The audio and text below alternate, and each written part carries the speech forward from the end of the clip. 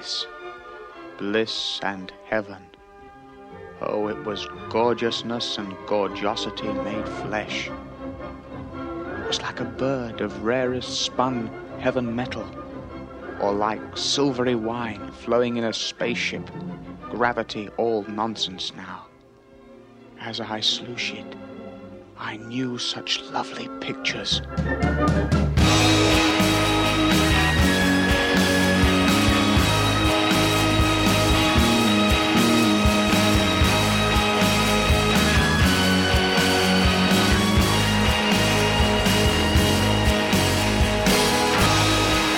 One small step to zero.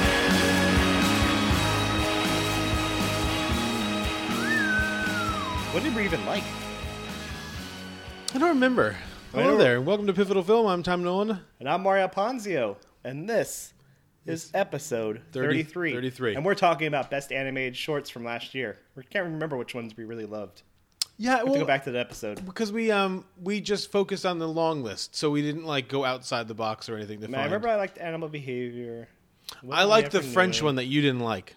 Weekends. No, the Walrus. Weekends was the one we really liked, and then I liked the Walrus I watched one. the animated short list. I just can't remember what I liked.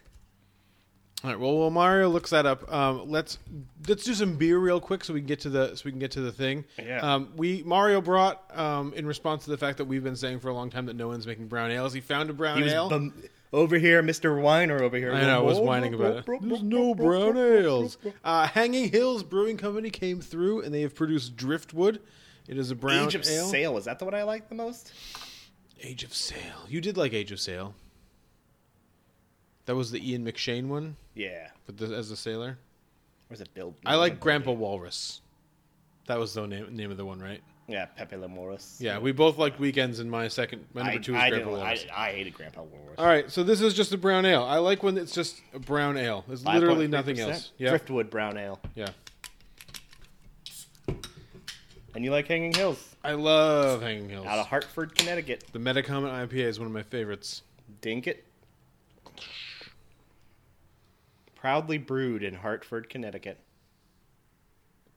I like that. I like the smell of a brown ale. That's a solid brown. Yeah, solid brown. Yeah. It's got that leathery taste. I like the leathery taste in a brown ale. Makes me feel like I'm a cowboy. Makes me feel like I'm in Wyoming, killing Gene Hackman. It's a good pub beer because it's not very thick. Yeah. Speaking of breweries, well, we weren't speaking of breweries at all, but this is a brewery. Counterweight is moving out of Hamden. Where are they moving? They're moving to Cheshire. Weird. They're going to build a new installation in Cheshire to support their increased operations, so they can continue to make decent but overrated. So they can continue to IPAs. make 12 different IPAs that all taste day. vaguely the same. Yeah, here's our 13. And somebody said like the most consistently good IPA, like in the Facebook comments, and I'm like, I almost felt really tempted to write Seahag. Yeah. Seahag ellipses question mark. Yeah, that's, I mean, nothing against Hanging Hills. So or the not Hanging reason- Hills, Counterweight. We had the best animated short on our mind, Tom, was because this past Sunday, now almost a week ago for our listeners, was the 92nd Academy Awards. Oh, yeah. I forgot Yeah. that happened. They were longer than last year's. And Well, it seemed like they were going to be moving. They were They moving were much moving faster. super fast, And then Eminem they're sang. just like, lose yourself. And then, well, and also that fucking awful Maya Rudolph, Kristen Wiig segment. It was funny. No, Until they it started wasn't. singing. Okay, yeah. It was fine. No, I didn't like any of it. Oh, that was funny until they started singing. Do you know what I really didn't like? No, The what did you biggest like? thing I didn't like about it, besides like some of the early winners were kind of pissing me off, I fucking hated the Will Ferrell, Julie Louise Dreyfus thing, where they like made fun of cinematography about like what's like blah blah blah. Mm-hmm. You know, like they usually do this joke every year with like some minor category like sound editing or sound design, like sound mixing. But they're like, oh, what's this mean? But and it's just like it never lands. But this year is about cinematography, and it's like you what? The fuck? This is like the fourth. Like people actually at the bar I was at, Trinity bar, burned down and came from the ashes like a phoenix. Is that how bars work? Yeah, of course. I mean, Delaney's burned down and it's coming back too. It just took a little longer. It's not growing out of the ground, though. Who knows, man? You haven't been watching.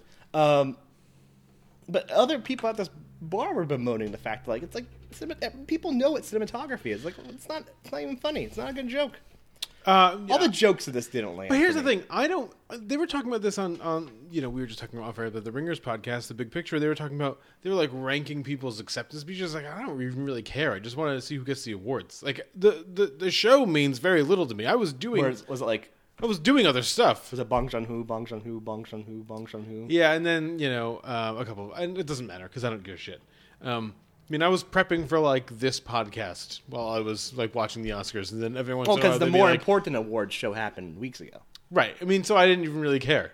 We had to pay that guy and tons of Quaaludes. Yeah. Except that we did end up caring Mario, because after everything played out exactly like all the prognosticators were saying for weeks it was going to play out. To be fair, Neighbors Window winning live action short was a surprise. Who cares?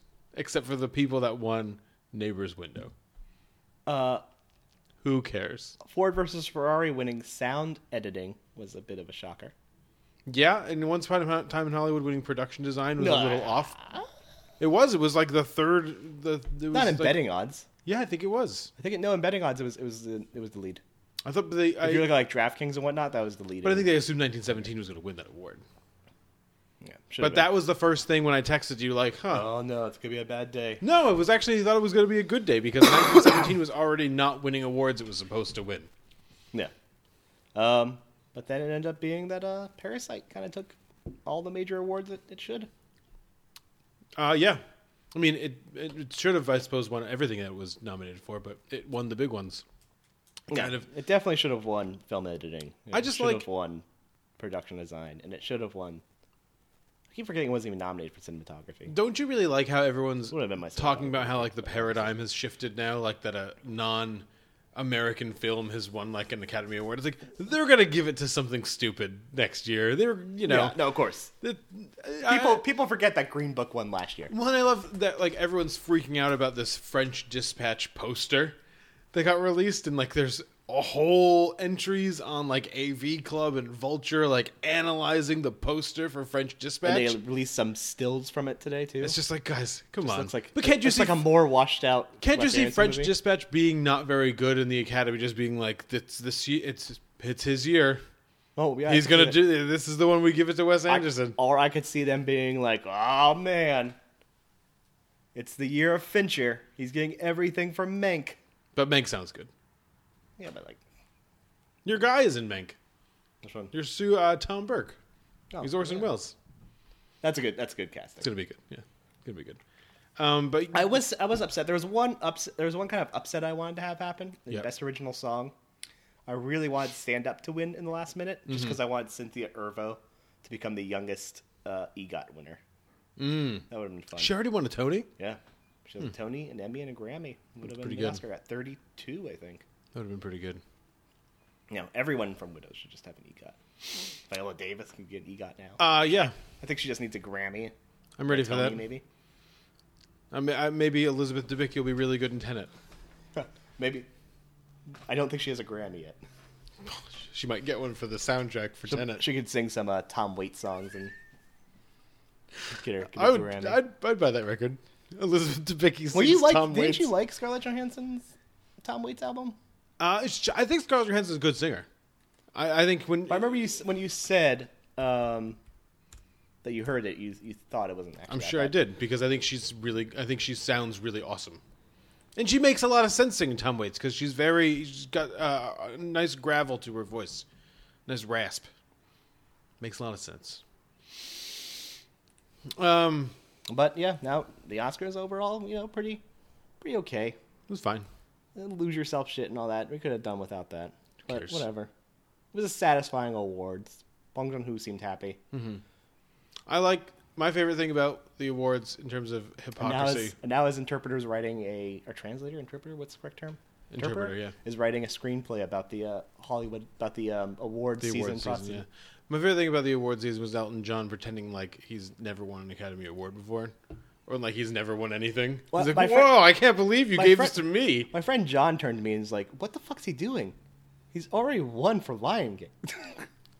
I was like, did he win for like? I know Tim Rice got the Oscar, but did Elton John also get the Oscar? And I looked it up. I was like, yeah, of course he did. Yeah, I'm not sure. And he even said it. He's like, they said it on the telecast. He's like, this is his second Oscar. It's like, why does he care so much? Get out of here. Bernie Taupin. He's really happy for Bernie Taupin. Bernie Taupin seemed just fine. He's like, I don't care. Don't need this. I like all the money I have already. Yeah, what difference Give me more money. I got the good singer in the movie. But what about me? I think we can officially put a wrap on 2019 now. I will say really quickly, after having watched 3 of the 5 best animated shorts, Memorable is significantly better than Hair. Well, yeah, because it's amazing. Hair Love. Hair Love. Not Pear Love. That would have been a good movie. I really love this pear. Stone fruit. Someone eating a pear being stone like, fruit? Yeah, no, it's Memorable. It's on Vimeo. That's a movie that kind of elevates its animated style. Yeah, it's kind of crazy. It's depressing as shit, though. It's tough. See, I don't find that stuff depressing because I'm just so amazed by the how it existed. But you know what I mean? It uses its artistic style in order to convey the emotional. I know, but if it was just a regular movie, I'd find it more depressing. The part where he's dancing with his barely constructed wife. Oh, barely constructed wife. Looks like she looked like Kevin Bacon from Hollow Man. That's a terrible thing to say about someone's deconstructed wife or barely constructed wife. She was stunning, though. He really liked Kevin Bacon. But 2019, goodbye. In the books. We're moving on. Because Portrait of a Lady on Fire is a 2020 movie, according to the Pivotal Film Directors. We're the only ones. They're the only ones that matter. Yeah. Our board has told us. The voting board. That. Of 10,000 people. Mm-hmm. People don't realize this. We have 10,000 voters. Yeah. It's weird that they come up with 2 different lists, but 10,000 They know us really well. Yeah, they're like, we think this would be a Tom movie. They caucus, actually. Yeah. So it's really complicated. It was bad this year. I was almost not viable. Yeah, that's true. You got 85% of the vote, and I was like, whoa, boy. I was almost exiled from the podcast. So I think we've talked about some 2020 movies, but now we're gonna be talking about 2020 more and more because we're in 2020 now. Yeah, good one. We're deeply in 2020. We don't have to look anymore. Deeply entrenched in 2020. And I no longer write 19 when I write dates. I didn't have that problem ever this year. I did. I submitted all my paperwork for my MFA with 2019 on the I've had several different people keep writing 2002 though. That's 2002. Yeah, like 02. They can get right the hell out of here. So I saw this weekend a movie that I don't even know what the title of it is anymore because they changed the title after its $33 million box office they did? disappointment. Yeah, now it's called Harley Quinn and the Birds of Prey. Oh. Previously, it was called Birds of Prey and the Fantabulous Emancipation of One Harley Quinn. You never. And you're dumb enough to be building a case against him. So, unless we all want to die very unpleasant deaths, we're gonna have to work together. Sure.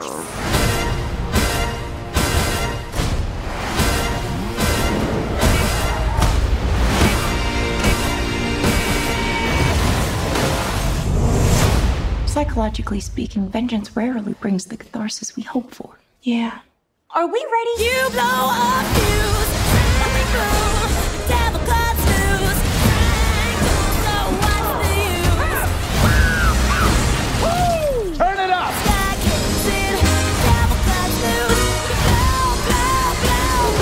Blow your fuse. When you fall in love. Oh shit, is that a hyena in a bathtub? I named him Bruce after that hunky Wayne guy. The Joker and Harley Quinn have broken up sometime after the events of the 2017 Academy Award-winning Suicide Squad. Didn't win Academy Award. Makeup. Oh, it did? Yeah.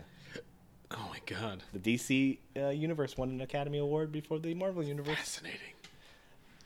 She has cut her hair, decided to take up roller derby, just tried to, find a way in which to live her life. And with one drunken night, she drives a truck into the Ace Chemicals plant, blowing it up, and sending a signal to the world that she is no longer under the protection of the Joker. and a mass of people go to kill her. One of which... Why do they go to kill her? Just because? Just because she's wronged these people okay. throughout the days of being Joker's girlfriend. Gotcha. Because in this world, somehow, unbelievably, Jared Leto's Joker is an intimidating force. Yeah, I don't see how that works, but go I continue. mean, did you see Suicide Squad? I did. He's not an intimidating bad. force. It is bad. Yeah. One such individual is Roman Sionis, Black Mask, played by Ewan McGregor, who, concurrently to wanting to murder Harley Quinn for numerous grievances, is also in search of a diamond from a mob gang that had been lost, which on said diamond is etched the bank account numbers of numerous different fortunes. That particular diamond is stolen by a... Why would they etch bank account numbers on a diamond? Man, you know what? The mob did it? Yeah, the mob. This mob group. They etched the bank account numbers on the diamond? Yeah, I don't know why they would do that, to be honest. Like, thinking about that. Is this like an Uncut Gems spinoff? Is Julia Fox in it? This is what Idina Menzel did after she left. Oh. And She showed just that became himself. Mary Elizabeth Winstead. Oh, maybe. All Or right. should be Ambrosi Perez. The diamond, when it's being picked up by Victor Zsasz, is stolen by a pickpocket, Cassandra Cain, a young pickpocket who swallows the diamond. Harley Quinn tells Black Mask that she can retrieve the diamond, but Black Mask, in his ways, hires a bunch of assassins, offering $500,000 to bring Cassandra in alive. Along the way, Huntress is a freelance murderer, kind of roaming around, killing all the people involved in this assassination of this mob family who had the diamond. The Bertinelli diamond, as it's called, because it was run by the Bertinelli mob family. It turns out she's the daughter of the mob, that mob family, and was the sole survivor of this massacre. So she wants to get the mows diamond it- back yeah, first. She doesn't want the diamond. She just wants to kill Revenge. Gotcha. Also, at the same time, Black Mask is being pursued by a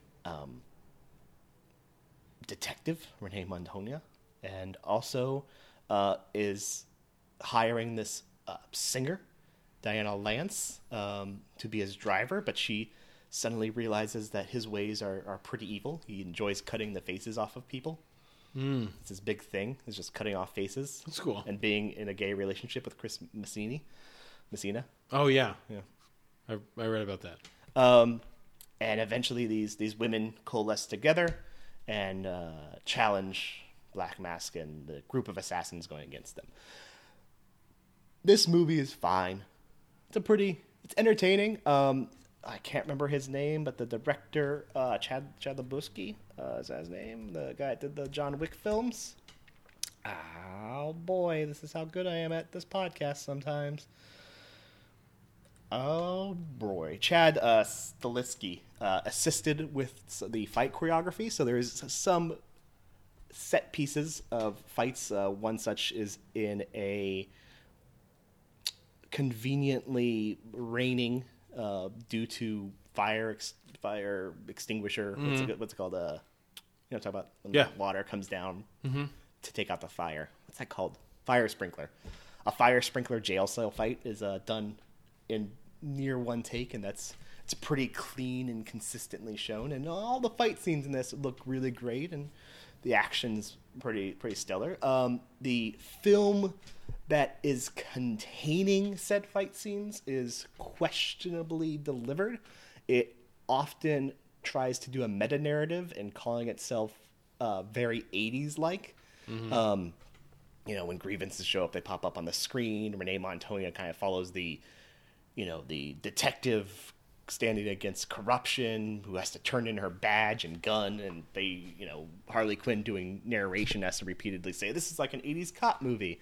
And there's numerous times where she'll apologize for having not explained backstory and go, let me rewind and give backstory. And you watch that. You always like that in movies. Yeah, and you watch that and go like, just because you're explaining you're doing a meta thing of 80s movies or of movies that have done these sort of tropes before does not at all mean you're subverting said tropes. It just means you're acknowledging that you're doing the tropes. Right. Did she think she was making it? Did you think they were making a Deadpool movie? They people have been comparing it to Deadpool. It doesn't have the same sort of irreverence as a Deadpool. It's still played fairly straight. There's the humor in it isn't as intensely over the top in terms of its meta-ness. It tries to be funny at times, but it's not. It's more just kind of straightforward. Mm-hmm. A lot of woman empowerment kind of aspects of it, which I think kind of land. All the male characters are end up being kind of villains in some way. Like even the kind of like nice guy downstairs, which I thought was like a choice, but was fine. A lot of people were not happy about that. I read a Daily Beast article about that. Yeah, I read a little bit about that. Don't know why I read Daily Beast sometimes. Sometimes I read articles just to get mad. Well, I don't read the articles to get mad. Sometimes I read like comments on like what people have to say about Like Reddit comments or whatever? No, not like, or just like comments on like a review on RogerEbert.com, and just like the 100 comments long of people just beating up on each other about how you're politically wrong about your interpretation of this movie and stuff. Yeah, I mean, and I thought that was fine. But it's not reinventing the wheel. It is a good sort of popcorn feature. It's definitely still not even the best action movie of the year. Bad Boys for Life is still significantly better. I still don't buy Margot Robbie's Harley Quinn. There's something that feels as though she's playing a role in this. And I didn't see this. It's her Jersey accent, while in tune with Harley Quinn. Like you really have to compare it to the Batman animated series because that's the origin of Harley Quinn is from the Batman animated series. It's still missing it. It has a real artifice to it still. Well, so here's what I would say is that it's characterization almost. Yeah, caricature. I think they haven't given. I think this is DC's problem in general is that everything they do is artifice and characterization. They don't trust these characters or their filmmakers, even though Zack Snyder made like 15 of these movies, to have to exist in a world, to exist in what the viewer perceives as a previously existing world. You know what I mean? So everything has to be either meta, or it has to be an origin of something, or it has to be explained, or it has to be the very beginning or the very end of something. It can't just be a movie. It's kind of what the MCU has gotten really good at, is that Ant-Man 2, which is just like I would say is kind of one of the most ancillary films that exist, because it does one thing, which is it just shows you how Ant-Man got in the quantum realm at the beginning of Endgame. They made a whole movie just so they could explain how Ant-Man ends up in the quantum realm at the beginning of Endgame. You know what I mean? But they don't worry about trying to bring mythology or anything really significant to it. You know what I mean? It's not meta. It's not the beginning of something. It's not the end of something. It's not an origin story. It's literally just a movie about Ant-Man. You know what I mean? And they've never been able to do that. Everything is so heavy-handed in everything they do, so they can't just make an interesting Harley Quinn movie. It's got to be meta. It's got to be, have these goofy asides and do their rewind stuff. It's got to have a big, huge cast, even though Deadpool, which was Deadpool 2, which is a meta movie, he formed this big crew of people. It's just...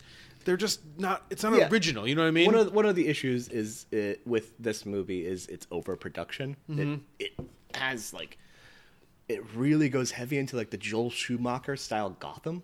Ooh, and you already that's bad. You already saw the Gotham of this universe in Batman versus Superman and partially in Justice League, and it wasn't that. And this is New York City, but then with a bunch of weird. Kind of Joel Schumacher-esque tones to it. It's not as over the top as that. Is the camera always crooked? No, it's not. But Ace Chemicals is has that is more grandiose than the Ace Chemicals of Tim Burton's Batman. Mm-hmm. It feels more silly and goofy than that.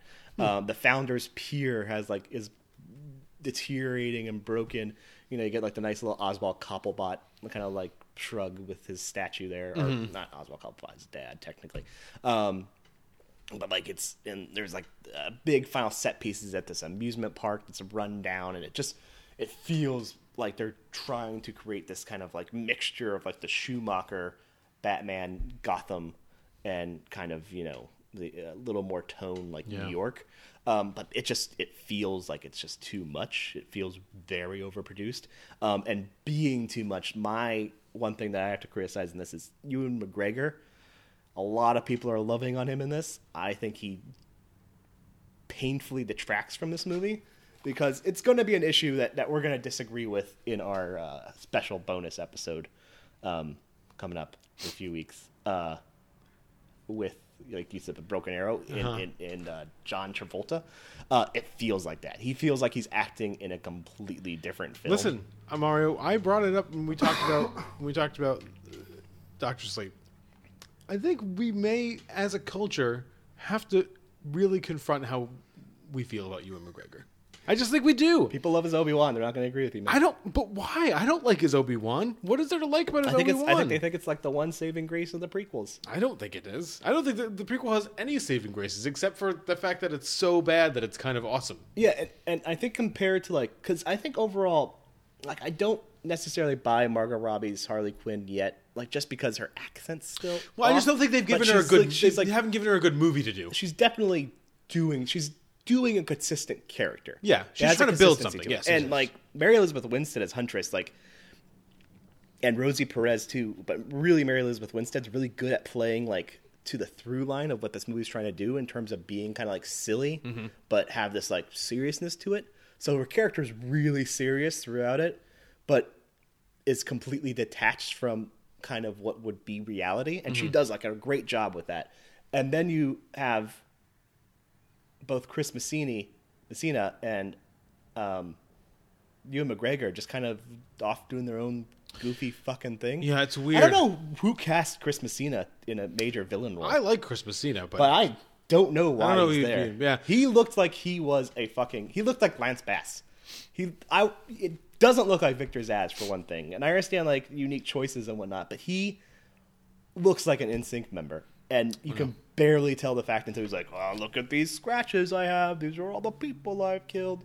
And then Ewan McGregor will just kind of like go high, like just go intensely goofy at points, and then like completely dial it down. He has one really great scene where he thinks this like woman at the bar is singing for him, and he kind of like is laughing at him, and he makes her like get up on a table and dance for him and take off her dress and whatnot, and gets like really sexual and weird. And it's the one time that's like doing like a real kind of the psychosis that is Black Mask. And he does a good job there, but then he just goes back into this goofiness and this like effeminateness that's like feels forced and fake. It feels like a choice that was made that doesn't really have a connection or reason why it exists.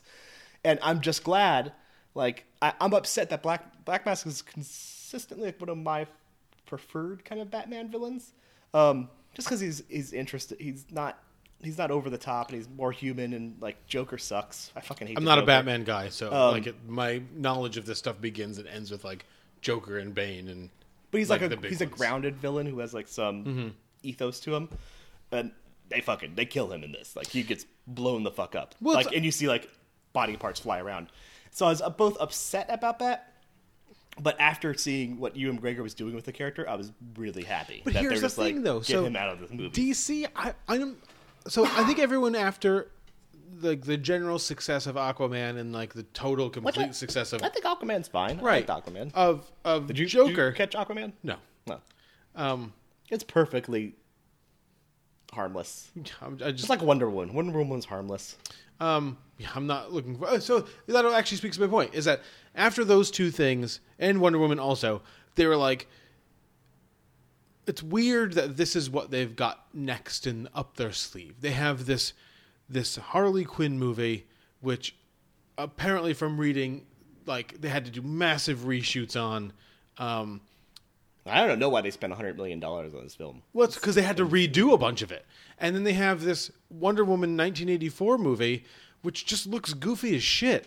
Like, Wonder Woman, like, the reasons people liked Wonder Woman are that it made so much money because it connected with people emotionally. I'm not 100% sure everyone was looking for Wonder Woman's next move to be a goofy Stranger Things ripoff. Yeah, to be I just don't think Stranger they did. Things and Thor, like Ragnarok. So everyone was praising the fact that Joker was kind of like outside of the box and it goes kind of against the plan or the idea of having like an overall universe plan like Marvel does.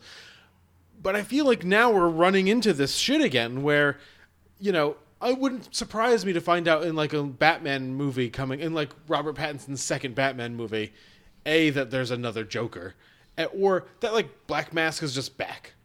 And that he isn't back, it's just a different Black Mask.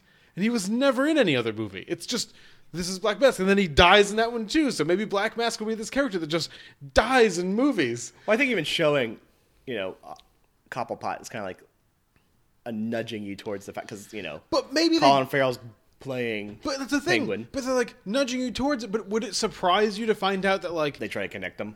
or that they don't connect them, and or that something breaks down, and like he doesn't end up being in the movie or some like weird shit like that? Well, Nothing would surprise me with It DC. feels like they're trying to make with DC right now these concurrent universes. Like they're gonna try to. I feel like they're gonna try to do like Batman being its own thing, and then, you know, Suicide Squad and Harley Quinn being its own thing, and then Wonder Woman and Aquaman and Flash kind of, and Cyborg maybe even being its own thing. But why would they do that? Because Wonder Woman is in Justice League, which takes place when? Now? Yeah.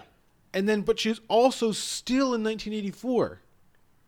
Why? She can be in the future whenever. What's she the needs to but be. what's the point? To establish Diana. I guess, so I don't necessarily think they need to have an MCU type like overall arc to build narratives around. I just don't understand the point of any of the decisions they're making. No, I don't think they do either. I think it's just a like- collection of ideas. It's not like one. You don't have like a Kevin Feige there, kind of like guiding things, which is fine. You don't need that. But at the same time, it feels like they're trying to do several different through lines and several different kind of like mini universes, and I think that's going to be confusing. And also, there's going to be massive failures in some of those choices that just bring back the, you know, the mockery that was And I think, from Batman and the Snyderverse. right. Or I think part of it. So you go to I think you have four main franchises, right? You have the MCU, you have Star Wars, you have DC, and you have the Fast and the Furious movies. Tremors. And Tremors, yeah. But they're Bond. Well, but and series Bond, Bond, I suppose. MCU is obviously number one. And the Saws. And no, because There's 9 of them. Spiral's going to make $500 million opening weekend. I don't think the last 3 or 4 Saw movies made that combined. Oh no, I don't think all the Saw. I think all 8 Saw movies together So I did would. not make. I'm not going to count the Saw movies. I'm saying you have those ones. Star Wars. I mean, MCU is obviously number 1. I would almost say like the Fast and the Furious movie is number 2. I don't like those movies. I actually haven't seen one of those movies in a really long time. But I get the impression that they're more focused on fun than they are on meaning something. Have you seen the trailer for the new one? Of course they are. Yeah. So, and everyone understands that. I No don't know one if you know goes. this, but that thing with the wire and the car flying over. You don't the think bridge that's gonna thing, work? I don't think that You would don't work. think it'll work? Or this guy who apparently died in the 3rd movie just being like, hey guys. But Lucas Black is back. That's okay. But my point is that movie, those two franchises understand completely what they are and what they're doing. The rest of them have no fucking idea. They're literally just flailing in the ocean of ideas, being like, oh, I think I got one. Let's just do this. And then everyone's like, yeah, that didn't work. That was a terrible idea. Why did you do that? I don't know. I'm interested to see. I kind of like the idea of Margot Robbie as Harley Quinn. If I ever had some free time again, maybe it was something I'd see. But when you told me that it was just kind of like, meh, I was like, good, thank you. But we did both watch a movie this week, Mario. We did. And it is a movie that came out at Sundance. It's a lot like our movie that we talked about last week. What movie was that we talked about last week? What are you talking about? It was also a Sundance movie. I have my notes here. Miss Americana Oh, okay. was a Sundance movie, and then it just I was appeared. like, I didn't see a Sundance movie. No. And then it just appeared. The same thing with this. It premiered at Sundance, and now here it is on Netflix. 2 weeks later for us all to enjoy. It is Horse Girl directed by Jeff Baena and written by Jeff Baena and Alison Brie, and starring Alison Brie. And Paul Reiser. Yeah, significantly. Happy birthday! So what are you going to do tonight to celebrate? I think probably I'll just go out with some friends from my Zumba class.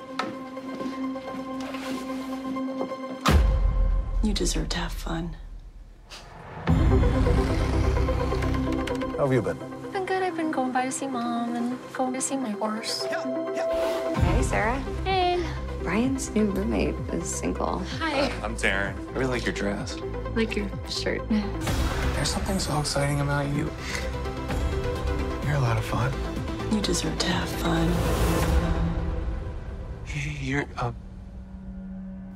Oh. Sarah. Are you okay? Alison Brie plays Sarah, as we just heard mentioned on a number of occasions. She has clearly some mental health issues. She has a roommate named Nikki. Where does this movie take place? Do they say it's just like a place? I'm assuming it's shot in California. Yeah, I don't know where it's taking place. I don't know if they announce where it's some kind of suburb of some place. She works at a craft store. She really likes horses, and she looks a lot like her grandmother, Helen, her stepfather. Paul Reiser's her stepfather, right? Yeah. Stepfather was played by Paul Reiser. Molly Shannon's in this movie. She plays her boss, Joan. You got a Jay Duplass is in there. It's a Duplass Brothers production. Plays, the therapist she eventually sees. You get a cool, interesting Robin Tunney. And Matthew Gray Grubler. Yeah. Which is perfect because which of I think is Criminal fun. Minds. Yeah, exactly. That play the characters on a TV show, and he gets Purgatory. He gets to make out with Alison Brie for 2 minutes at the end of this this movie for some reason. Don't forget. Also, we get some Toby Huss. You do get some Toby Huss, yeah. And you get some David Paymer. Yeah, you just mentioned you were excited about Dr. David Paymer. He makes a lot of sense as a doctor. I actually think he was a good doctor. Yeah. He seemed like he was really concerned about her. Everyone does a good job of being pretty concerned about her. Well, Yeah. Besides her roommate. Besides Nikki. But I think her But then roommate... eventually Nikki kind of I think her roommate is concerned about her, but she just kind of... she doesn't really know what to do with this. She doesn't seem like the kind of person who knows how to take care of a significantly mentally ill person. Yeah. Oh, don't forget also John Ortiz, our good friend John Ortiz. That's Randy. He plays Ron. Ron, not Randy. So, I mean, it's hard to kind of describe exactly what happens in this movie. There's not like a plot per se. Is that Sarah goes on with her life and things kind of happen. We get little pieces of her backstory. She used to ride horses. Her friend fell off a horse and I'm assuming hurt her neck or had a brain injury. And so now she lives at this assisted living facility and she's, she has memory problems. issues She can't really walk. The taglines in this movie say that, Sarah is a person who's more comfortable with fictional characters and horses.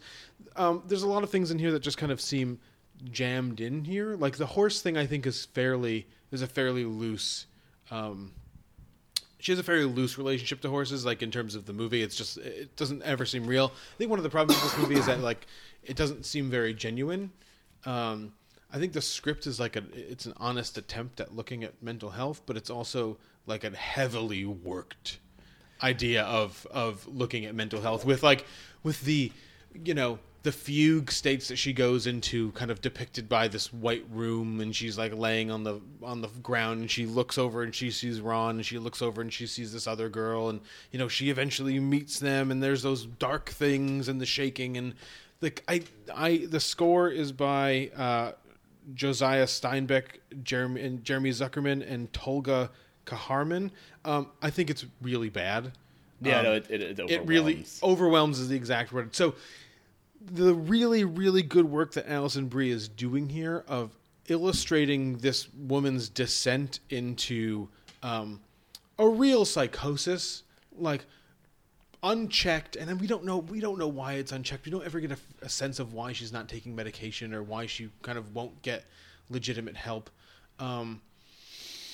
before it gets too out of control that she can recognize help where it is. you get this really excellent descent into that psychosis, but there's just like there's so many loose ends, and then I think to tie up the loose ends, they've done all this kind of directorial work, just like to make stuff mean things. Yeah. And I'm not sure what ultimately I'm not sure what it ends up meaning. I said to you that actually I think the script in this is solid. It definitely needed a couple pass-throughs. But there's some moments kind of written in there, like when she's on the phone hearing Joan talk to her, and she's hearing what Joan's saying to her later. Like, that's a major element of paranoid schizophrenia. And also when you're on, like, when you had a brain injury, like, that happens a lot in terms of your brain kind of interprets you hearing it before it's being said, even though it's already being said. But this is what I would say. There's moments of that are kind of... It's when it's those practical things are fine.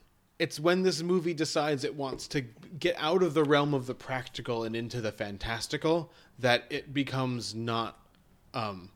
It really doesn't work. It really falls apart. I said to you that it feels like we just talked about Birds of Prey, but it felt like a kind of James Polsold film, in that, you get a solid script that could have been handled well by a director who knew how to kind of like bring this to life, kind of like bring something that's so idea heavy, and so filled with this kind of interpretive and fantastical elements of dealing with real problems and real issues, and then just kind of mishandles it. And the reason I say like James Polsold doing that is because like he had those issues with like Smashed. Like Smashed doesn't really go fantastical, but it takes a really kind of pertinent and like Spectacular Now. It takes like really pertinent topical things dealing with alcoholism, but kind of ends up dealing it with this kind of weird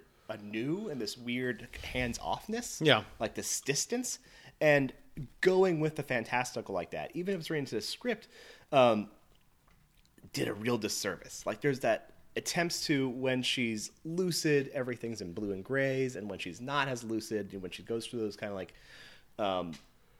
what is called vacant, absent moments, it's more peach, or when she's less lucid, it's peach. And there's those attempts in the mix of the. Well, then you try to tie. They try to tie it to that peach fabric that woman mentions, which is fine. Like from a symbolism standpoint, that stuff works really well. But then it's too heavy-handed, so it doesn't feel natural. It feels too staged. It doesn't feel like it springs out of her, like her dementia or her psychosis. It seems like it's been artfully, like these rooms have been artfully decorated to best express the thing that I really want you to take away from this movie. I mean, I think it's best to compare this with like Memorabla, to look at the film, like the stylistic choices, because Memorabla is heavily stylistic in dealing with kind of a visual representation of Alzheimer's, but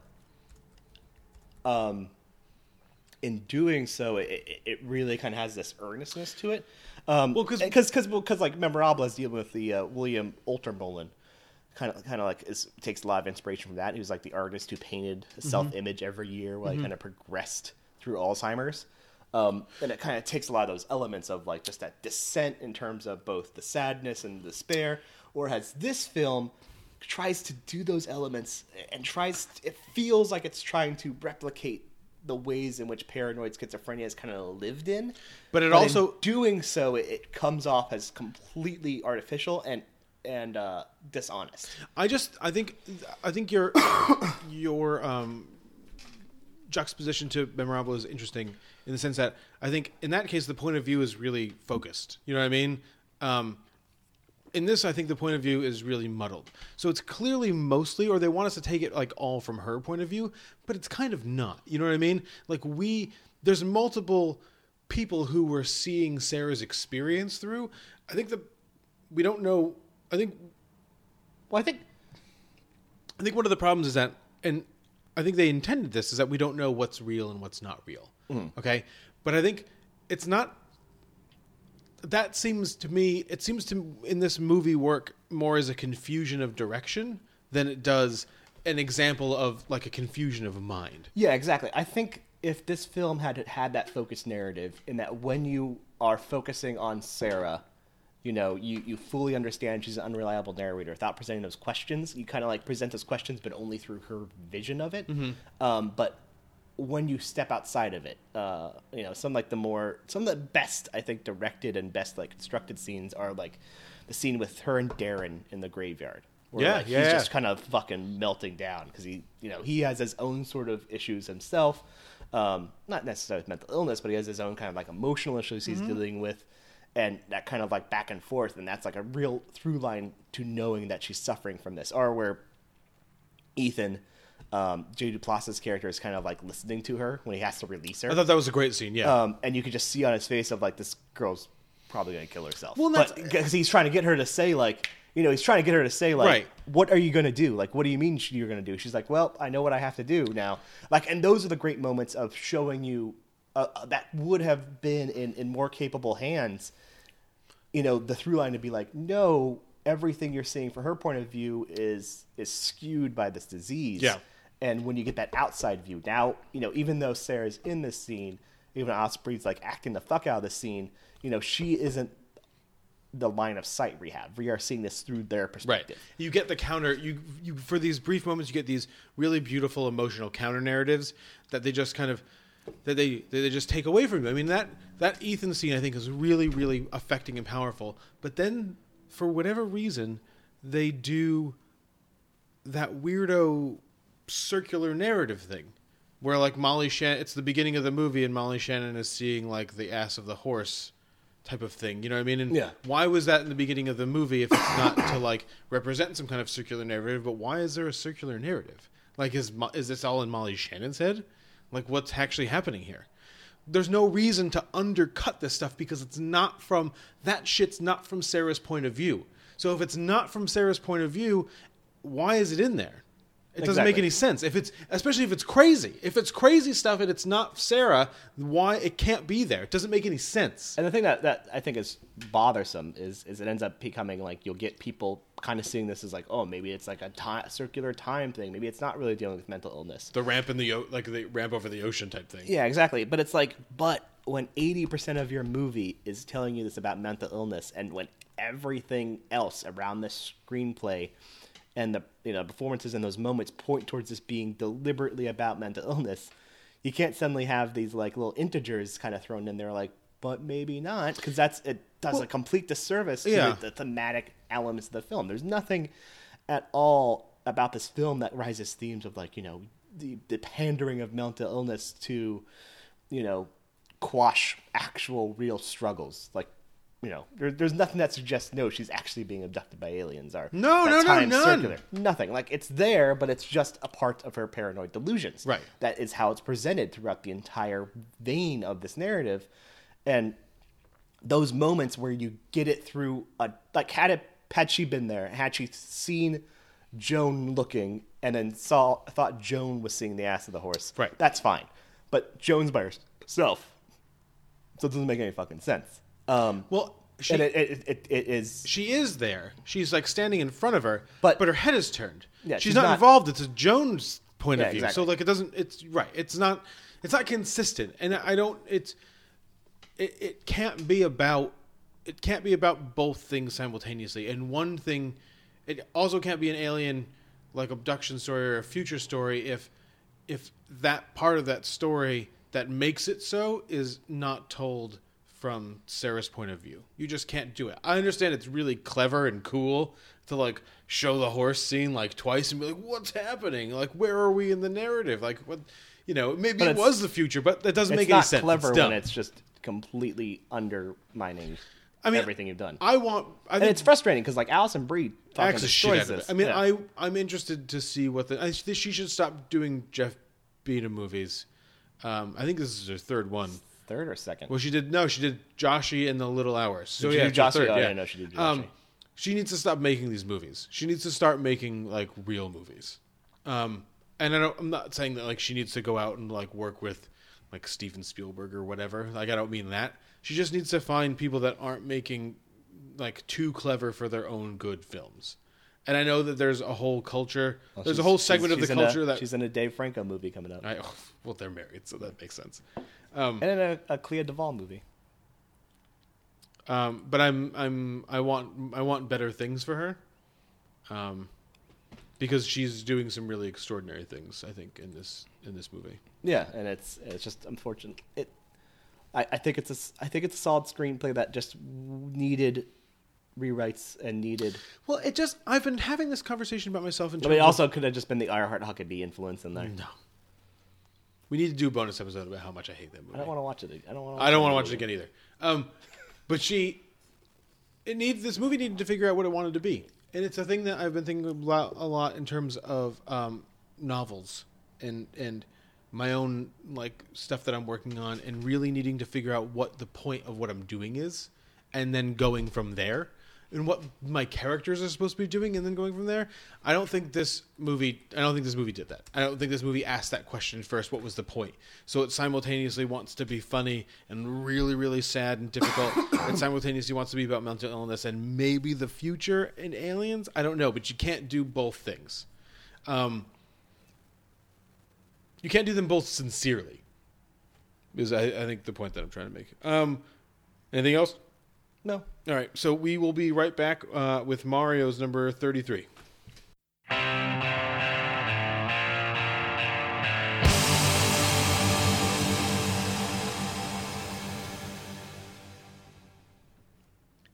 many times in this podcast, Tom, have I used the words German Impressionism or mise en scene? Lots. Many. Well, there are important aspects of film to me. Even when I was young, and people would mock the best art direction Oscar, like art direction and now production design, which is a dumb fucking term. I don't like it.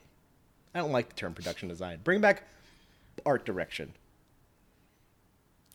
You want me to do it? I just want you to fight. I didn't know if you wanted to fight back against that. No, I don't care what they call it. I think this new best international feature is a good idea.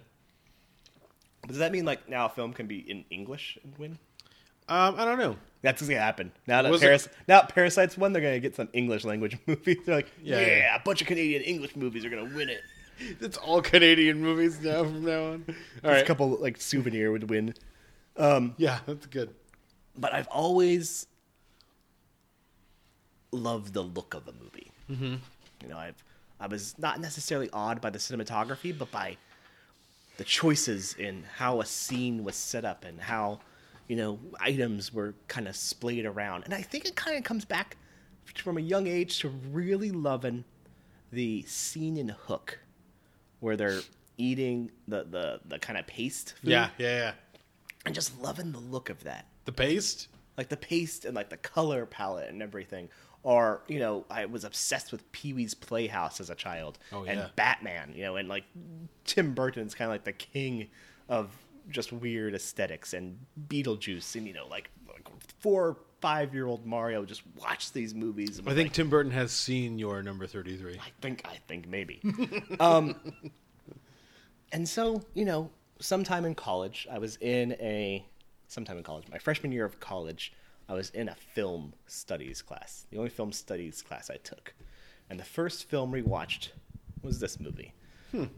Horror movie. Plot doesn't really matter. I'm not going to talk about the plot because it made no impact on me.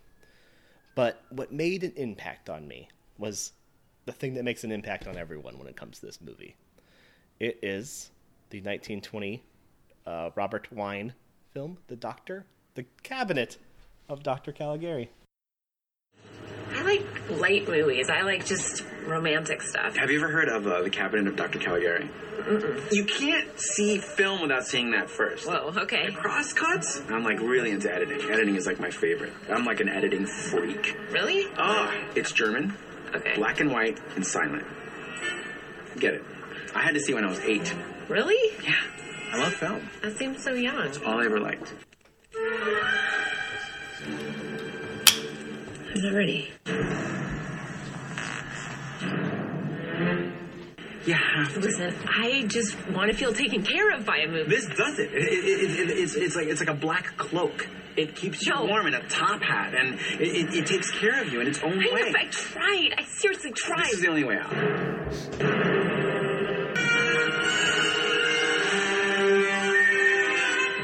Look closer. Don't look away. I totally get it. Hey, I did it. You watched it? Yeah. The whole thing? I'm free! Finally! I'm free! Wait, what is this? Once you watch The Cabinet of Dr. Caligari, you're cursed until someone else watches the film. What am I gonna do now? I had never seen that sketch.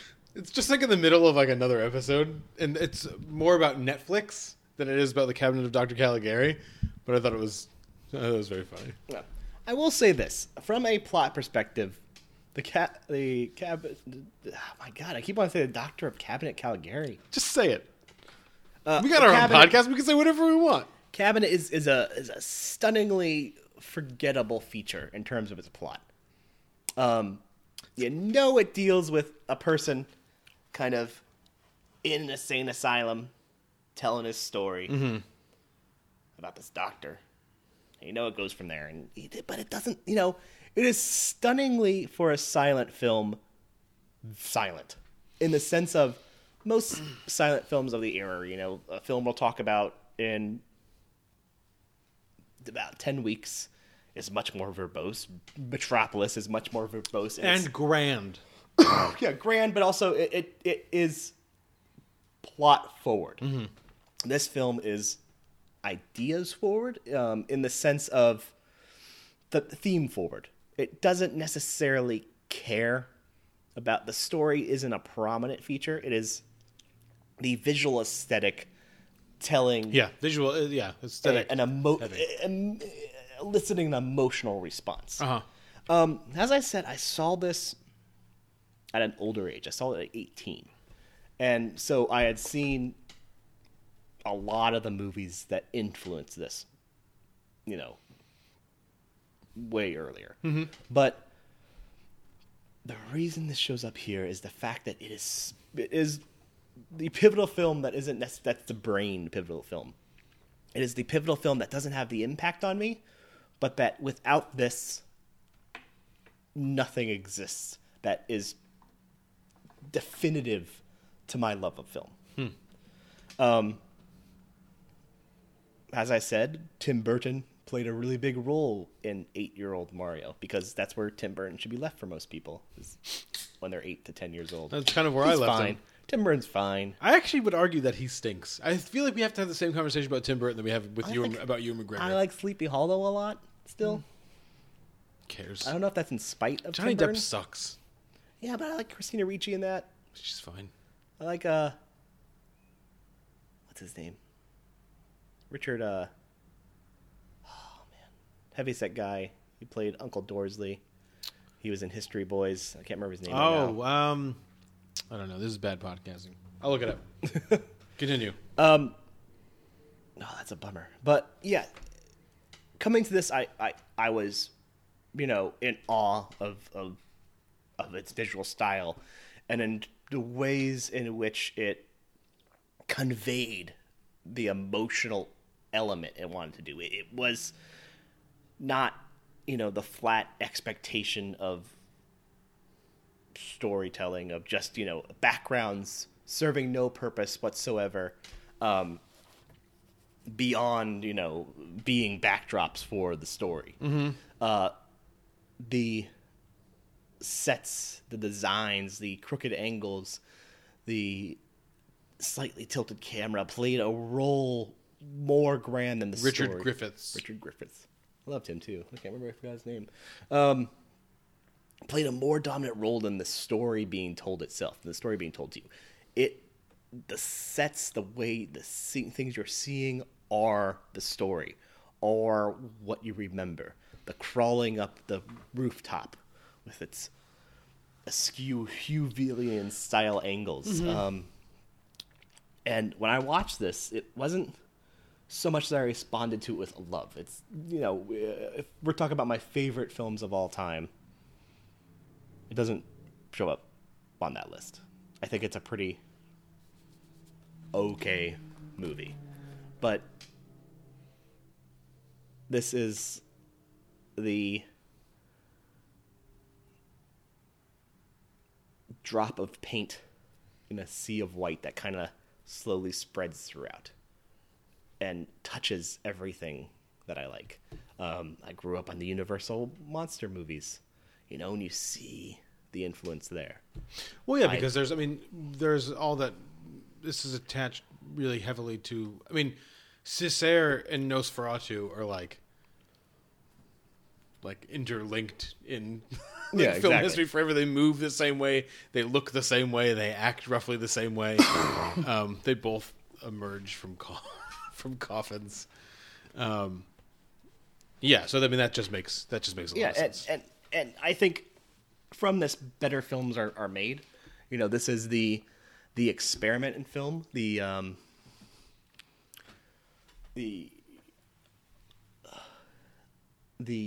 beginning of things that like Fritz Lang and Ingmar Bergman, especially Fritz Lang would kind of pick up and just explode onto the scene with. Elements of Virgin Spring and Seventh Seal take that kind of like contrasting colors, like even though they're black and white, from like this. And Fritz Lang, clearly, obviously, and film noir in general. And this, like I said, is just the final drop of water that breaks open the floodgates. And it's one of these films that there's not much to be said about it that hasn't already been said, but it shows up so highly on my list because I placed it is something I have profound respect for in the fact that it does set the tone for what I respond to in cinema. And it's weird because I don't respond to it as much. The actual kind of askew mise-en-scene isn't extremely prominent. It's just kind of in that like middle section, where it goes really intensely into this kind of psychotic. Well, there's a Babes in Toyland like component to like a lot of the town stuff, like Laurel and Hardy style. Yeah, with like the that's why I said like Babes in the Toyland really small like houses. That's why I said like or Whoville. Yeah. But when because I loved Babes in Toyland like when I was growing up. I hated Babes in Toyland. I loved it. I was really. I thought it was kind of terrifying. That was Laurel and Hardy. Yeah, I loved Laurel and Hardy, but somehow I couldn't. Well, because it's not necessarily a Laurel and Hardy movie. They're just in it. It's terrifying to me. It's terrifying. Yeah, it was terrifying as a kid, but I preferred that kind of terrifying to like the Willy. I was terrified of Willy Wonka and the Chocolate Factory also, but I preferred that kind of terrifying to Willy Wonka kind of terrifying. I also came to this movie very late. And it was one of the, very late in terms of like 18, 19, 20. It was one of those things. 2 weeks ago. Yeah, 2 weeks ago. But it was one of those things you watched it just because you had to watch it. You know what I mean? It was one of those movies, kind of like how Fred Armisen and Carrie Brown Sr. are mocking, that you just kind of have to see if you really like watching a certain type of movie. A lot of things stem from Cabinet of Dr. Caligari. It's funny now to think of it in terms of like literature. It's very old school literature in its construction. You know what I mean? And like, let me tell you, you have it starts in that mental hospital and they're in that garden. He's like, well, let me tell you a tale of something that happened. And, just kind of, so everything's, it's not necessarily a flashback. It's just kind of told in that old school Hawthorne-y, Melvillian way where they're, someone's just kind of, recounting a tale. So it has a fantastical element to it. But again, I actually think watching the whole movie is like the worst thing you can do, because you're right. It's that middle. You want to watch that middle section to the end where like everything kind of becomes a little unhinged. Yeah, the framing narrative, especially in the beginning, is boring. It's pretty standard issue. What you would assume people could do in 1920s. And it's a little weird, but it's also just very, very slow. It's the problem with having no story, is that even though this is not like a crazy long movie, you're just kind of like, okay, what? Like, what is happening here? Yeah, it doesn't have the freneticism that you would get from certain kind of better silent films. The quintessential silent film, like I said, we'll talk about Yeah. later. It starts out just incredibly fast in terms of its editing. So even though it's kind of opening with a baseline story of establishing the people on the boat, spoil, if you can't get that at all. It's metaphorical boat. It's edited so quickly, and there's so many things you're seeing that it has a speed to it.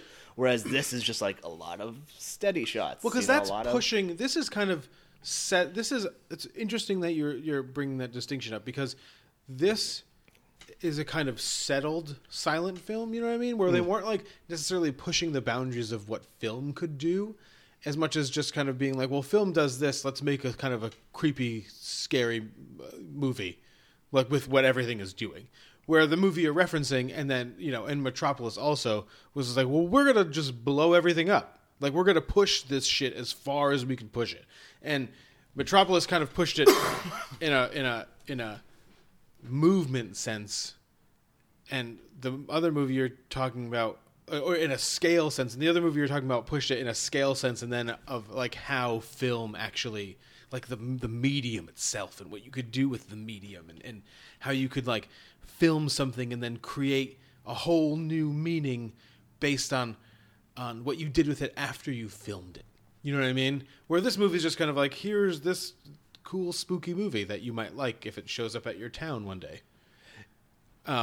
More so than it is pushing the boundaries of what film could do. Yeah, there's elements to this that I find interesting. The one thing I really find interesting is, I haven't read the book yet because it's incredibly hard to find, but there's a lot of discussions on... Oh, the Nazism book? You're talking about from Caligari to Hitler? Mm-hmm. Yeah, that's one of the things I feel is reading into it. I don't... Especially since I think, like the frame... originally there wasn't even a frame story. It was just kind of like the general kind of horror idea was established, and that frame narrative was put in later.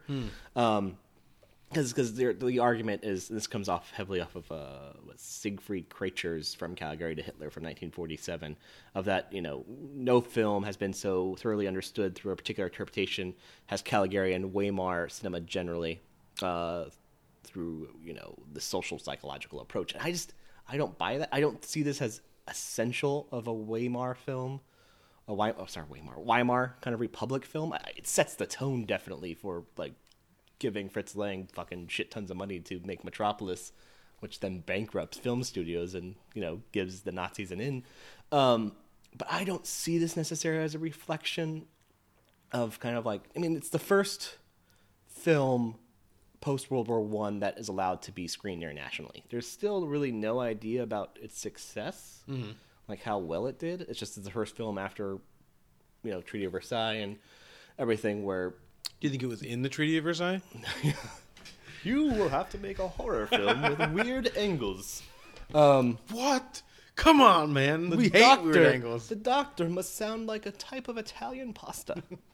And he must have a bunch of close-up of himself just looking around. Just does, yeah. I don't necessarily buy the idea that this is representative of kind of like the social consciousness of Germany in the rise of National Socialism. I don't see that. Mm-hmm.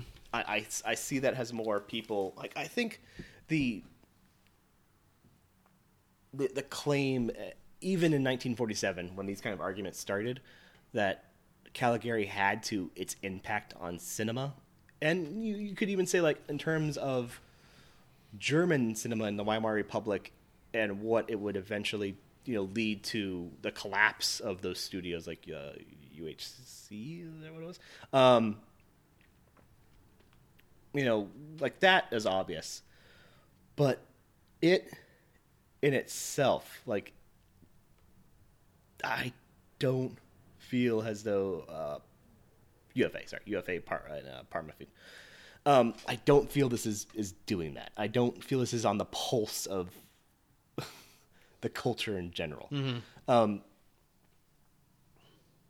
I still need to get my hands on the book, so maybe I'll retouch that in the future if once I'm able to read that book, but there's nothing in this that suggests as though the psychosis we're seeing in this film is representative of kind of like the belief in the psychosis or the gaslighting that was going on. Well, I think there's an urge to attach cultural relevance to some of these things in light of what happened, with the rise of Hitler and the Nazis and stuff like that, like where it came from. And it's clearly this inspired things that would inspired Hitler. So it's interesting. Or inspire films that, inspire films that would cost a lot of money or that would kind of disconnect from what that would be too idealistic or too kind of abstract.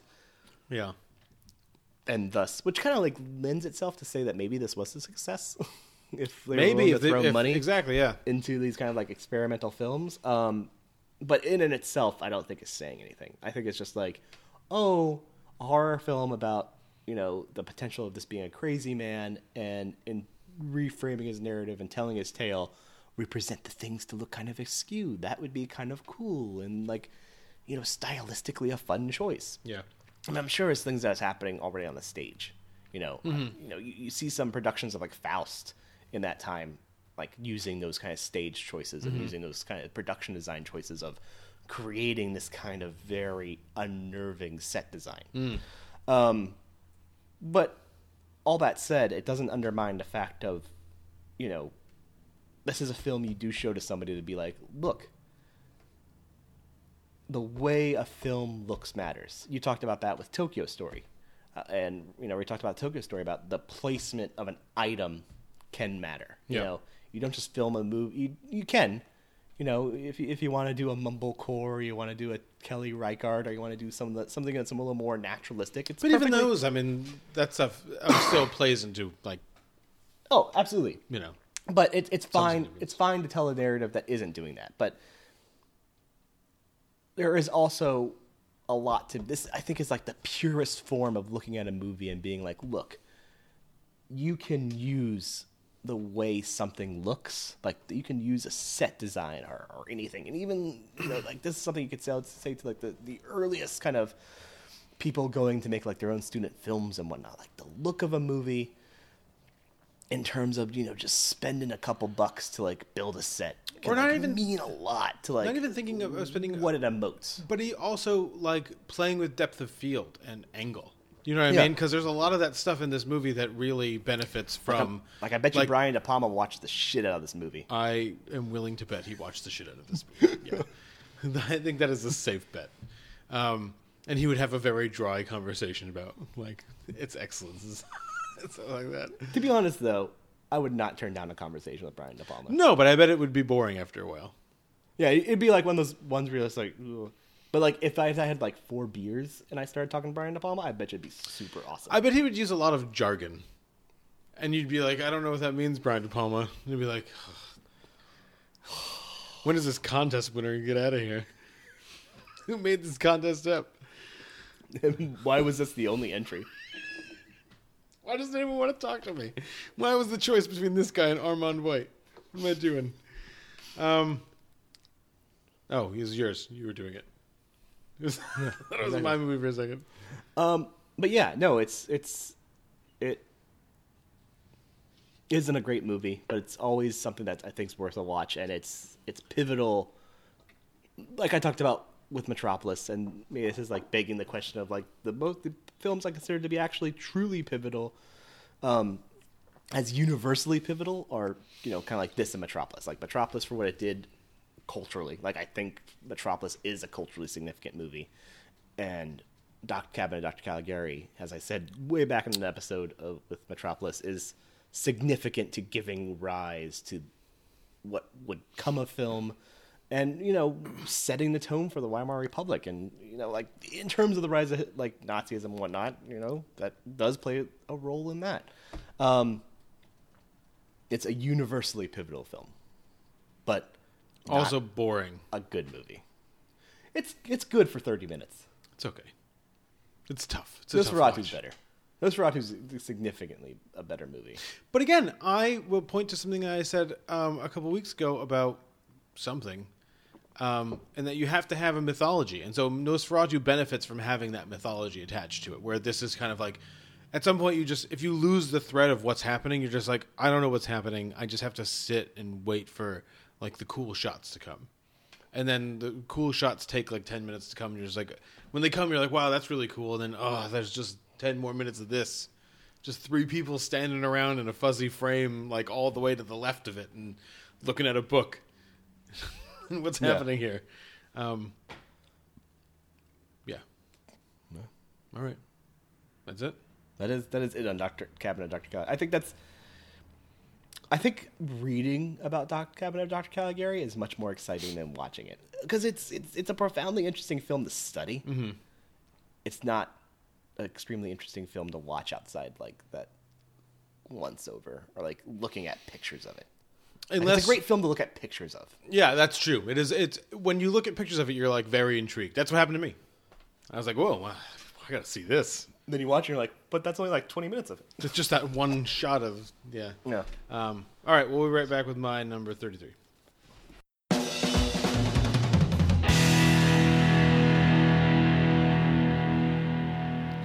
Welcome back. My number 33, I will not do any preamble, as is my way. I will just say it. It is Stanley Kubrick's 1971 film, A Clockwork Orange.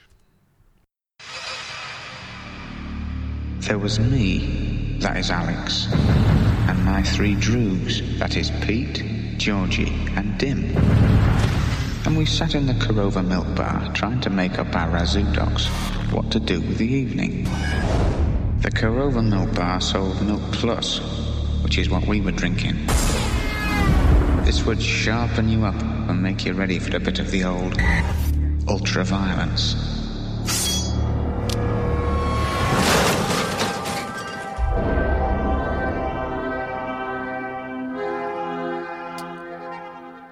So this is a complicated one, I think, a little bit. So its position in my viewing and reading life, I think, is really significant to its position on this list, and in terms of like how it kind of, I don't want to say affected my life because that sounds so dumb, but in terms of its position in my life, it is significant that it came after Fight Club and my kind of Fight Club mania. So people now, you know what I think is really weird with like all the 1999 stuff that just happened last year, but people talking about Fight Club like it was this really like subversive movie, and how like, you know, people walked out of the theater and they like didn't want to show it, and I saw it in theaters in 1999 and I didn't really think it was like as subversive as people want to say that it was. Did you? When I saw it? Yeah. Were you just like, this is fucked up? Or were you just like, that's cool? No, I think I understood what it was saying. Right. And so that is, for me, that's like literally the exact thing that I was going to say. I couldn't focus on the violence of it because I was too focused on like the politics of it, which I got really very into. And we're going to talk about Fight Club later, but it's just kind of important to kind of put a pin into kind of where this starts. So Fight Club, I didn't start reading seriously. Like I could read, and I was a reader, but I didn't start reading seriously for like anything other than because people said I had to read until I read Fight Club. And then after I read Fight Club, like all the wheels came off of my life, and I went from Fight Club to The Sound and the Fury was the next actual book I read. So I read all the Chuck Palahniuk books. What? The Faulkner Sound and the Fury? Yeah. I read all the Chuck Palahniuk books, and I was like, okay, I got to have more things. No. And then White Noise came next because people kept saying that Don DeLillo was like Chuck Palahniuk. And then The Sound and the Fury came after that. And the next significant book that I read after that was Anthony Burgess's Clockwork Orange. I read it before I saw the movie. I didn't read it because I was going to see the movie, but after I read it, I wanted to see the movie, and this would end up being the first significant Kubrick experience I ever had. I had seen The Shining because you just see The Shining, but it didn't register as like as anything other than like a scary movie that it didn't really find as scary as everybody else seemed to find it. So A Clockwork Orange became like my first Kubrick thing, and again,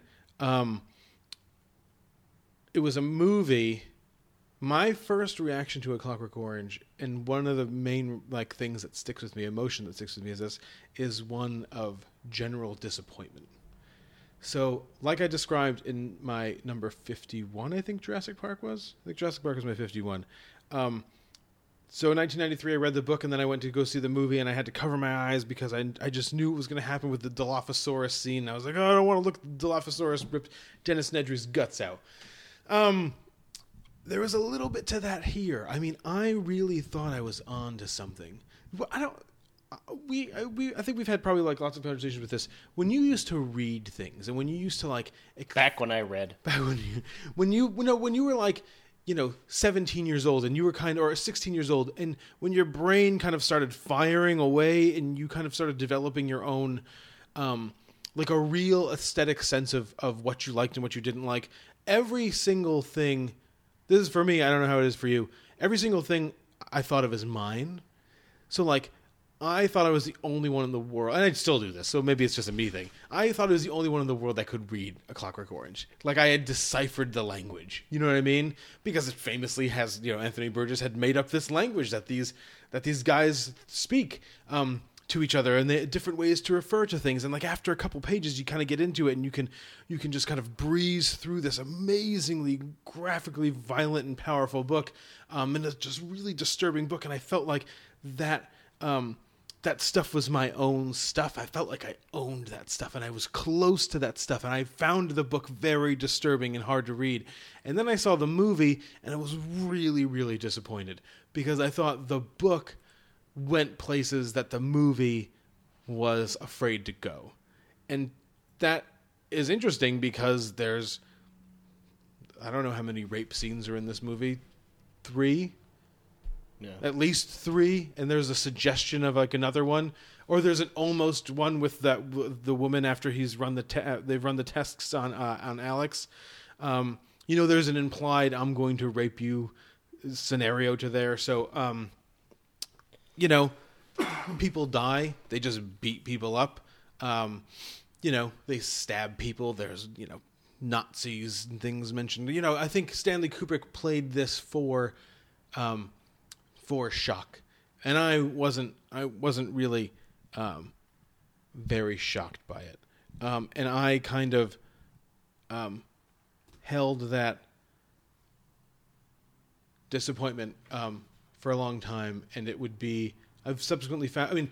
So it's interesting that so I think I saw this movie in 1999 because I definitely saw it before I saw Dancer in the Dark, and then I found my cinematic shock person in Lars von Trier, and I didn't have to look anymore. And then I kept finding other things literature that shocked me, the J.T. Leroy stuff and some Dennis Cooper things. Who read the book Try? You ever read Try? That's a crazy book. Who's that by? Dennis Cooper. Oh, it's Dennis or Cooper. even something we've talked about a lot, like American Psycho, where I didn't really find that very shocking either, even though I think there's supposed to be some very shocking things in it. But again, I kind of I was pretty shocked by the book American Psycho. See, I wasn't. I got really into the tongue getting cut out and oral sex that follows was pretty. I don't know. I was more creatively turned on by the lists of stuff. Oh, I wasn't turned on by. No. I just mean creatively sparked. Oh, okay. Artistically sparked by. I thought that stuff, the list of what everyone was wearing and what things looked like, to be way more interesting than any of the violence that was happening in that book. Not that makes me a better person or anything like that. Well, I think actually the most shocking bit of violence I've read was during that Summer of Desolation I talk about. I don't know if I talked about that on the podcast. Not yet. We're getting there, I think, aren't we? Maybe. But William S. Burroughs' Naked Lunch. Yeah. Where they jump off and hang themselves right as they come. Mm-hmm. That was the one thing where I've ever read where I was like, there's something about that just made me go I don't know what it was. Yeah, I don't know. But here's the thing. So I was disappointed by the content, the shocking content. I think the way it underwhelmed you. Yeah, because the way that Burgess describes Alex having to sit in that sit and watch those movies is definitely not a movie theater where nobody's in it, and then there's doctors in the back row, and then there's just Alex straitjacketed to a regular movie theater seat watching movies. Like that didn't do it for me. You know what I mean? Like when the initial scene when they beat up that homeless guy, it wasn't artistically rendered for shadows and lighting and stuff like that with with Malcolm McDowell, who I think is really gives a kind of Jack Nicholson-esque performance here, where it's just so much like Jack Nicholson in The Shining, where it's just so much that it becomes kind of a caricature and doesn't really mean anything anymore. He's not scary. He's not anything. He's just like a meme. They didn't have memes back in 1971, but that's what he is. He's like a walking, talking meme. What I will say though, Mario, is that, and I mentioned this in my text to you when I was rewatching this for it, the podcast. The first part of this movie before he gets caught and taken to jail, which that whole stuff stinks. Everything after he gets caught I think is just a failure. In a lot of ways that Stanley Kubrick has generally been considered a failure. You know what I mean? Just meandering. We'll get to like some meaning things I think in a little bit, but like that end stuff doesn't have any meaning. It's not symbolic of anything. The bureaucracy stuff that I think he's really trying to hammer home as being, something, being ridiculous, being kind of antithetical to the violence that Alex is engaged in, or being just as problematic as what Alex is doing, I don't think works. I think he just puts that in here because he needs to make a movie. He needs to have a narrative. He needs to have a story. He needs to have dialogue. He just needs to have ideas to kind of justify everything. The fact that this movie is 2.5 hours long. The first 30 minutes of this movie, when Alex and his droogs are wreaking havoc all over everything, and Alex is listening to records, and Alex is, having really fast sex with two women. I actually think in the same way that we talked about in Cabinet of Dr. Caligari in terms of like moving the medium forward, I think Clockwork Orange is a fairly significant movie in terms of film history. I think it looks and sounds. So we talked about Ennio Morricone's Good, the Bad, the Ugly score. I think if that's the number one score of all time, I would make a case that the Clockwork Orange score is like in the top 5 conversation. It's somewhere wherever you want to put it. That the Wendy Carlos, that synthesizer stuff, it's so like those tones are so round and they're so pregnant, and they carry so much of the weight of this film, but they act as like the perfect balance to, or not the perfect balance, but they act like the perfect support to what I find to be a really texturally like profound movie. I think what Stanley Kubrick was doing here was beyond anything he would do after this. It is like real life somehow depicted on screen, but like in the most artful way possible. And I'm thinking of like Alex walking through that record store. You know what I mean? There's nothing in cinema that looks like Alex walking through that record store, that sounds like Alex walking through that record store. Everything is fully realized. You know what's weird about Stanley Kubrick is that he has all these moments where it seems like he hasn't done any set design. Like, remember at the end of the movie where they're playing the Beethoven really loud, and he's just like in a room, and it's just like a regular room in a cottage. You know what I mean? He's in like the most contemporary house ever that's got like tiers of stairs and, in the living room and stuff like that. You know what I mean? And everything's on levels and the angles are all weird. But then he's just like in a regular cottage bedroom, just doing nothing. And then, he goes, they pan downstairs and they're just in a billiard room in front of a fireplace. It seems under-designed, but certain moments, it's not about the sets, I don't think. It's about the way that Kubrick interacts with the world around him. And when he's on, it's totally fucking incredible. It is incredible. So, I mean, that whole sequence from like the very beginning of the movie to when he gets caught, is just unbelievable. Like it looks, sounds, and feels like nothing else. And to the point where even though Malcolm McDowell is being ridiculous, You get, and even though that Korova Milk Bar opening is so like cliched at this point, you know what I mean? Even just from itself, it's just so ingrained into the popular culture of just, you know, the women, you know, the naked women, the milk coming out of their nipples, and they're just sitting there like statues and no one's moving. It's like this tableau thing, and the camera just pulls back and you get that wow sound. It's just so a part of film language. But every time I watch that, it's like a fucking shot. And if the content didn't push me like I wanted to be pushed, in the way that the book pushed me, and the way that a lot of the books I was reading pushed me, the aesthetics of this movie pushed me in a very specific direction. At least for the first part of this movie. Again, this is a Stanley Kubrick movie, so everything happens in parts, and part 1 really works, where part 2 is just like a giant, colossal, terrible failure of just trying to have a plot. Or just trying to have it mean something socially, where I don't think Stanley Kubrick was really interested in this movie meaning anything socially. I think he just wanted to... He had some images in his head, and he just wanted to make them. But to make them, he had to make the whole rest of this movie. So in that way, when I said it creates like a thunderstorm in my head, is that I'm really like creatively turned on by like the first half of this movie, and I can give two shits about what happens with the rest of it. I actually think it stinks. So, yeah, it's weird. It's like a weird film. It's a weird experience to go back and watch. To like actively hate part of a movie that you actively love.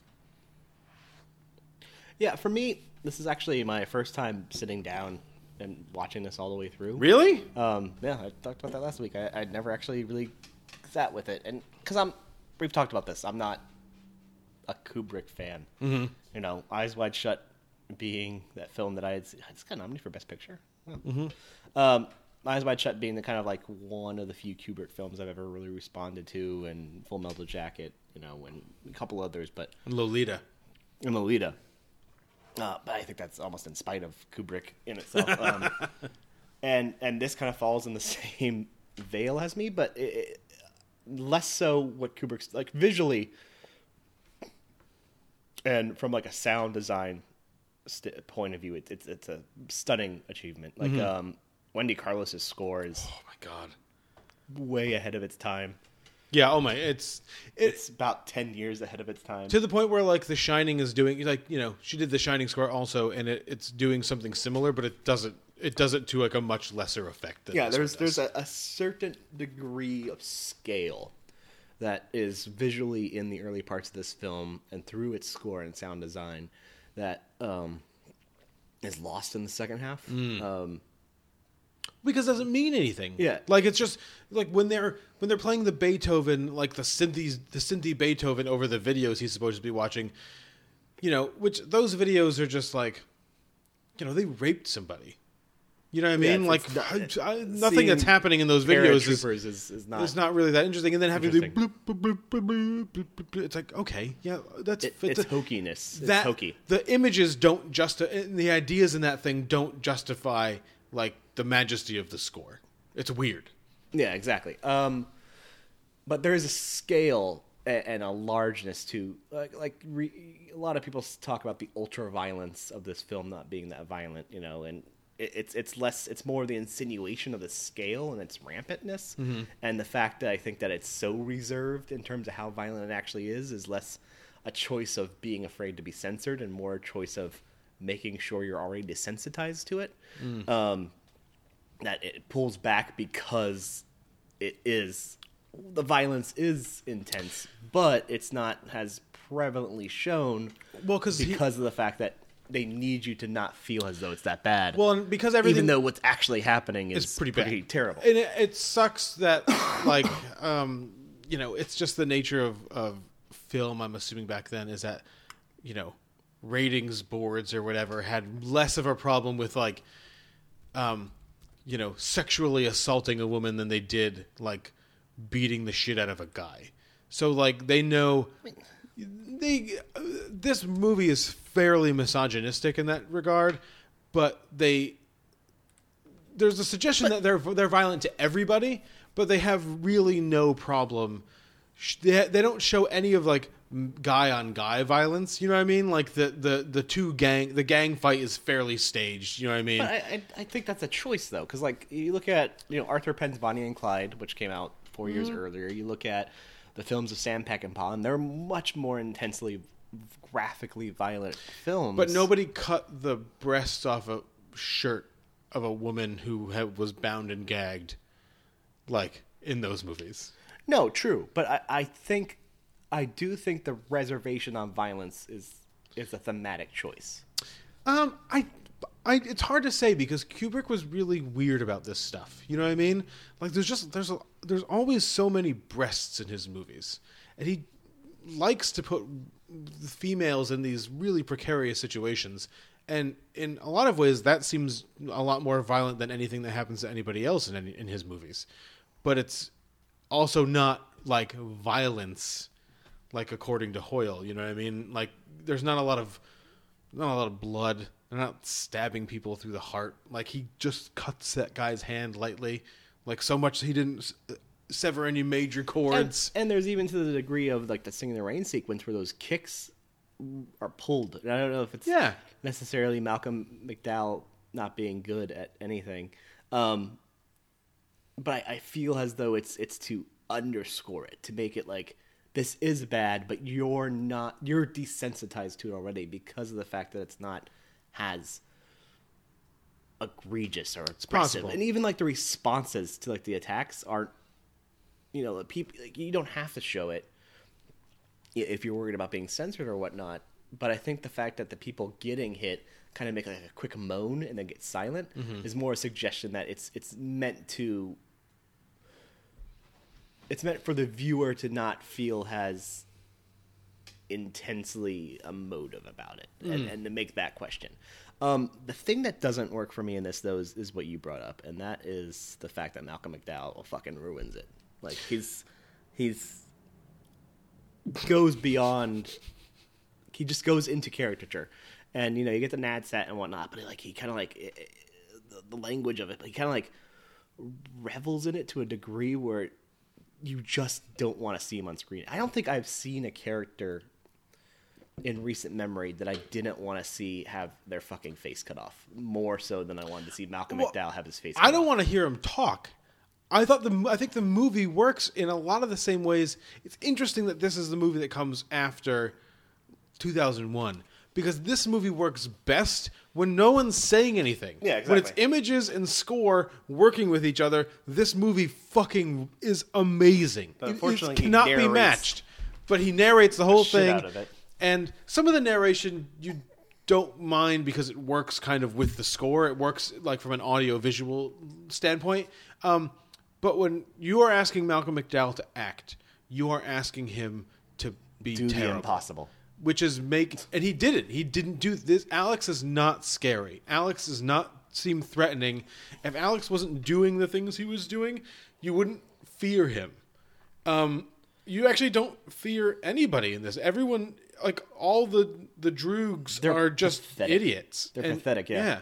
Like you're watching this going like, you kind of watch this in expectations and the way they're presented. They're not presented as kind of like menacing gross force, which like I know they are in the book. Yeah. Oh yeah. They're presented more as like, I'm waiting for them to open up the wrong door and like Alex to have his knee bashed in. Yeah. And like that's his face cut off. I don't know why, but for some reason, I think it's just because I saw Birds of Prey. I really wanted a face cut off. Well, one of the it's just like, and that's the bad thing is like, I ended up just not giving a shit. Right. I ended up just wanting to see like them be profoundly hurt, right? Because it was so unpleasant watching him, and not because like what they're doing. It's just like I don't want to fucking see Malcolm. For one thing, Malcolm McDowell, for as much as he's been kind of stalwart in cinema, is best reserved for really small supporting roles. Yeah, where he could just be Malcolm McDowell, like have the Malcolm McDowell snarkiness. You think Caligula was too much? I haven't seen Caligula actually. I've seen pieces of it. Yeah, I've seen scenes from it. Wink. Yeah, I mean it's weird because like the only time I get in the second half of the movie, the only like scene that I really respond to is when Georgie and Dim are like take him out to the middle of the woods, and they kind of dunk his head underwater, and they're like beating him with a nightstick. But you know why I respond to that scene? Because they've taken those nightstick hitting sounds and they've transposed some glorious synth work over the top of it. You know what I mean? Turning those strikes into something more than they are. And I think my problem is that I never know what Kubrick is trying to do. Like, I never have a really... the only movie I have a really clear sense of what Kubrick is trying to do is in 2001. And everything else that he's made, I have no real concept of, like, what the goal is. Because you don't know if there... You feel as though, like, there's an attempt to do a detachment, attempt to do, like, this flatness to performance. Mm-hmm. But then when, you have McDowell interacting with Madge Ryan, like, playing Dr. Branham, and she does a great job in kind of like this, like, flat dystopian state... Yeah. Bureaucrat. Like, she does a great job in that. You're like, oh, wait, no. Like, Kubrick's okay with people living in their roles. It's just about, like... But does that mean so many anything? people can't do anything. Like, is there a commentary available here about bureaucracy? Like, what would it be? That it's bad or good or what? I don't. The novel has like commentaries on bureaucracy. Yeah, but that's the whole. Like, that's not at all. It's not here. It's not in the movie. Which I think it's one of the reasons I will always gravitate towards like books than I do movies, is because this stuff seems like it has more stakes, and then in the wrong hands like this, you turn it into like a clown show. It doesn't mean anything. Like it's just Stanley Kubrick doing Stanley Kubrick things. You know what I mean? And everything looks like a Kubrick shot, and it's, it is a Kubrick movie. It's acted like a Kubrick movie. It's framed like a Kubrick movie. But it doesn't mean anything. It's like the second half of Full Metal Jacket. You know what I mean? It's like the second half of, I don't know, or like Barry Lyndon, like at all, like the whole thing of Barry Lyndon. Like, what is Barry Lyndon about? It's about lighting. I don't know if I want to watch a whole movie about lighting. Yeah, exactly. I mean, it looks amazing, but that's the thing. I mean, I think the greatness of portions of this movie are that those aesthetic things transcend pretty much everything that anyone else is doing in film at the time, and that people transcends a lot of the things that people are doing in film today. There are not a lot of people that can produce moments as indelible and as profound as some of the stuff that Stanley Kubrick has done in this thing, and it has those moments have stuck with me forever. And have influenced a lot of the things that I watch now and I look for now in films. You know what I mean? It's not an accident that like I'm a huge Paul Thomas Anderson like obsessive. It's not an accident. You know what I mean? It's because of these. It's because of this movie. But I think Paul Thomas Anderson has done pretty much everything. I think he's taken a lot of the stuff that Kubrick was doing and like, expanded it and perfected it. But I'd have to be hard pressed to find the moment in like Paul Thomas Anderson's oeuvre. No, I wouldn't be hard pressed to. But I'd have to do some thinking about where like the record store scene compares to like Paul Thomas Anderson's best stuff, or where the opening of this compares to Paul Thomas Anderson's best stuff. Yeah, I have to think about that. I have to think about it. But it doesn't matter. All right. Sometimes the conversations run its course, and sometimes we keep talking. And you're just like, this is one of those where you're just like, man, we'll just stop. We'll just stop. You know what you don't have to stop doing? It's tweeting us. I mean, you could start. You could start tweeting us. Would be at good. Film Pivotal. Or you can go to pivotalfilmpodcast@gmail.com. You can email us at pivotalfilmpodcast@gmail.com, or you can go to pivotalfilm.com. See lists of the movies on our Pivotal Film list, and lists of the beers that we drank, and links to how to subscribe to us, and links to our Twitter. Or you can call us. No one's called us yet, and that's fine. This will take some time. 475-777-2450 to tell us what your pivotal film is. Tell us your pivotal film experience. You can also tell us if you disagree with us about A Clockwork Orange or Cabinet of Dr. Caligari or whatever. But until then, I don't know what we're going to see next week. You go see something, drink a beer, and we'll talk to you next week.